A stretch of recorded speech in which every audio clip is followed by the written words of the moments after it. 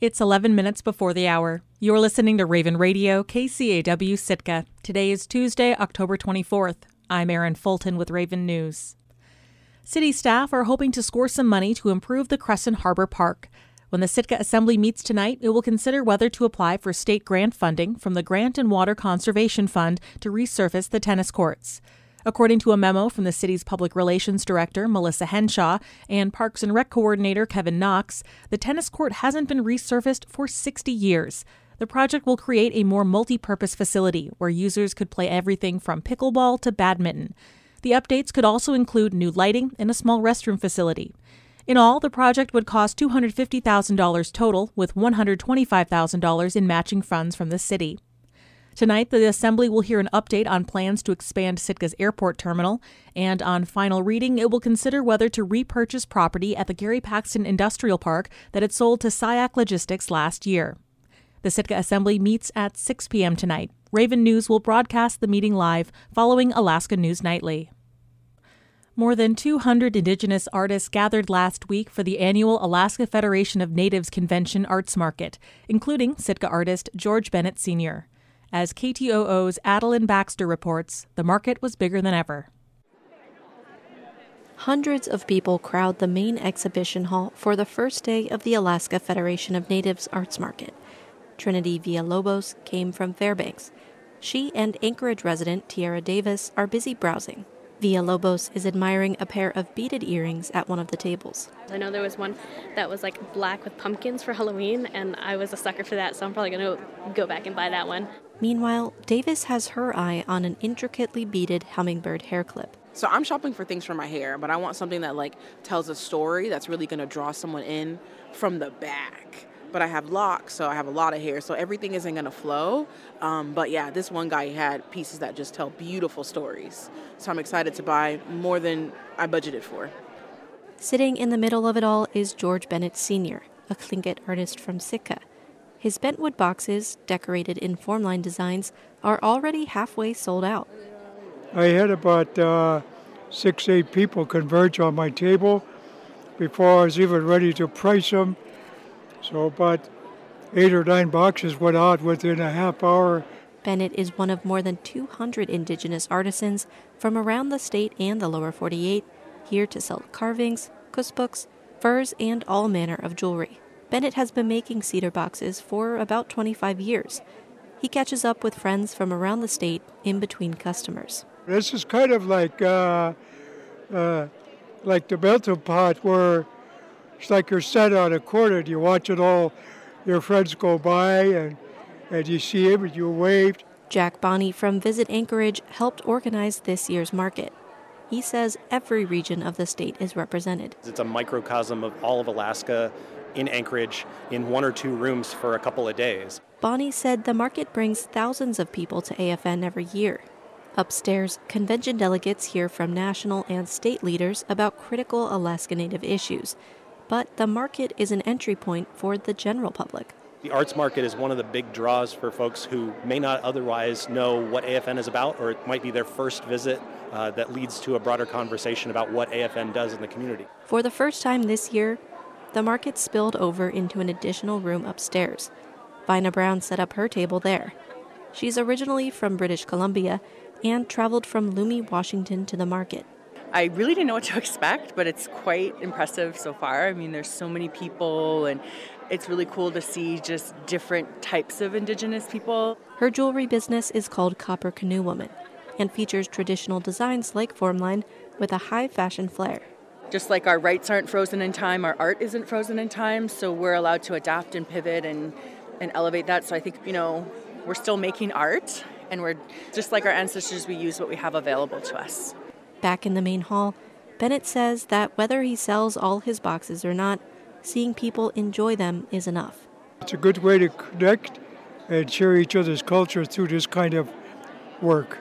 So it's beautiful. In Anchorage, I'm Adeline Baxter.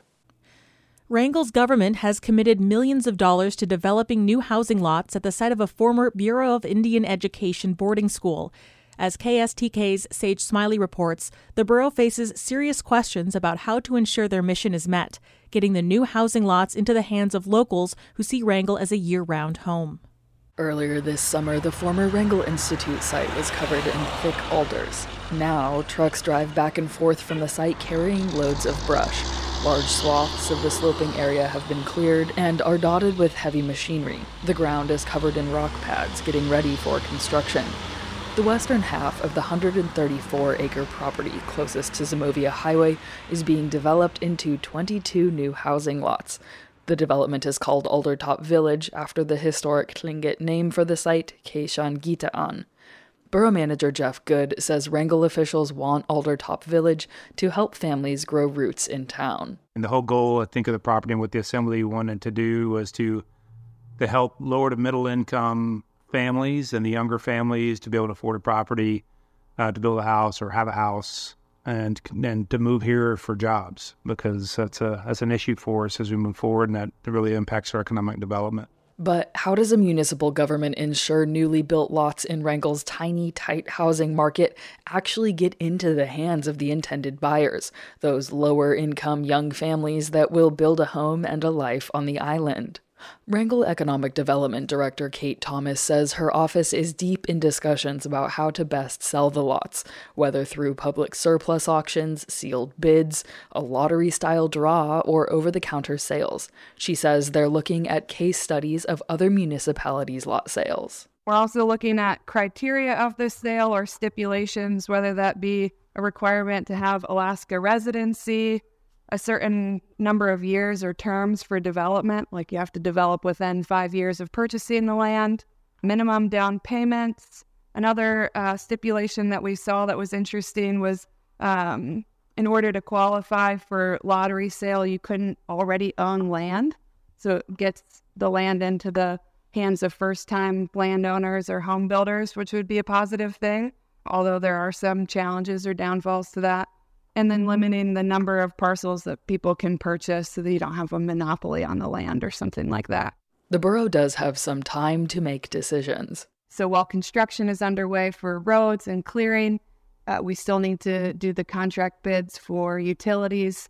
And so there's a lot more planning and construction that needs to take place before they're ready for sale. But Thomas says local interest is already high. Since ground has been broken, we've probably received 10 different inquiries, and the folks on the ground out there said they probably could have sold 6 parcels already just with people walking up on site. The history of Keishan Gitaan plays a role in how it's being developed as well.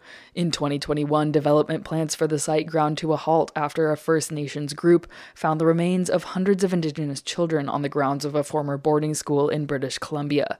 In the following weeks, thousands more children were found at former school sites around Canada. The horrific discoveries prompted the U.S. federal government and Alaska State Historic Preservation Office to look into residential boarding schools in the state. A federal records survey and ground survey of the site did not find any cultural artifacts or human remains at the former Wrangell Institute, and development plans resumed in 2022. But because of Aldertop Village's historical significance, Wrangell is still required to have an archaeologist on site anytime contractors might be disturbing the ground. Wrangell's assembly recently approved a contract extension for the archaeologist as development work has gone longer than expected. The monitor costs about $1,600 per day.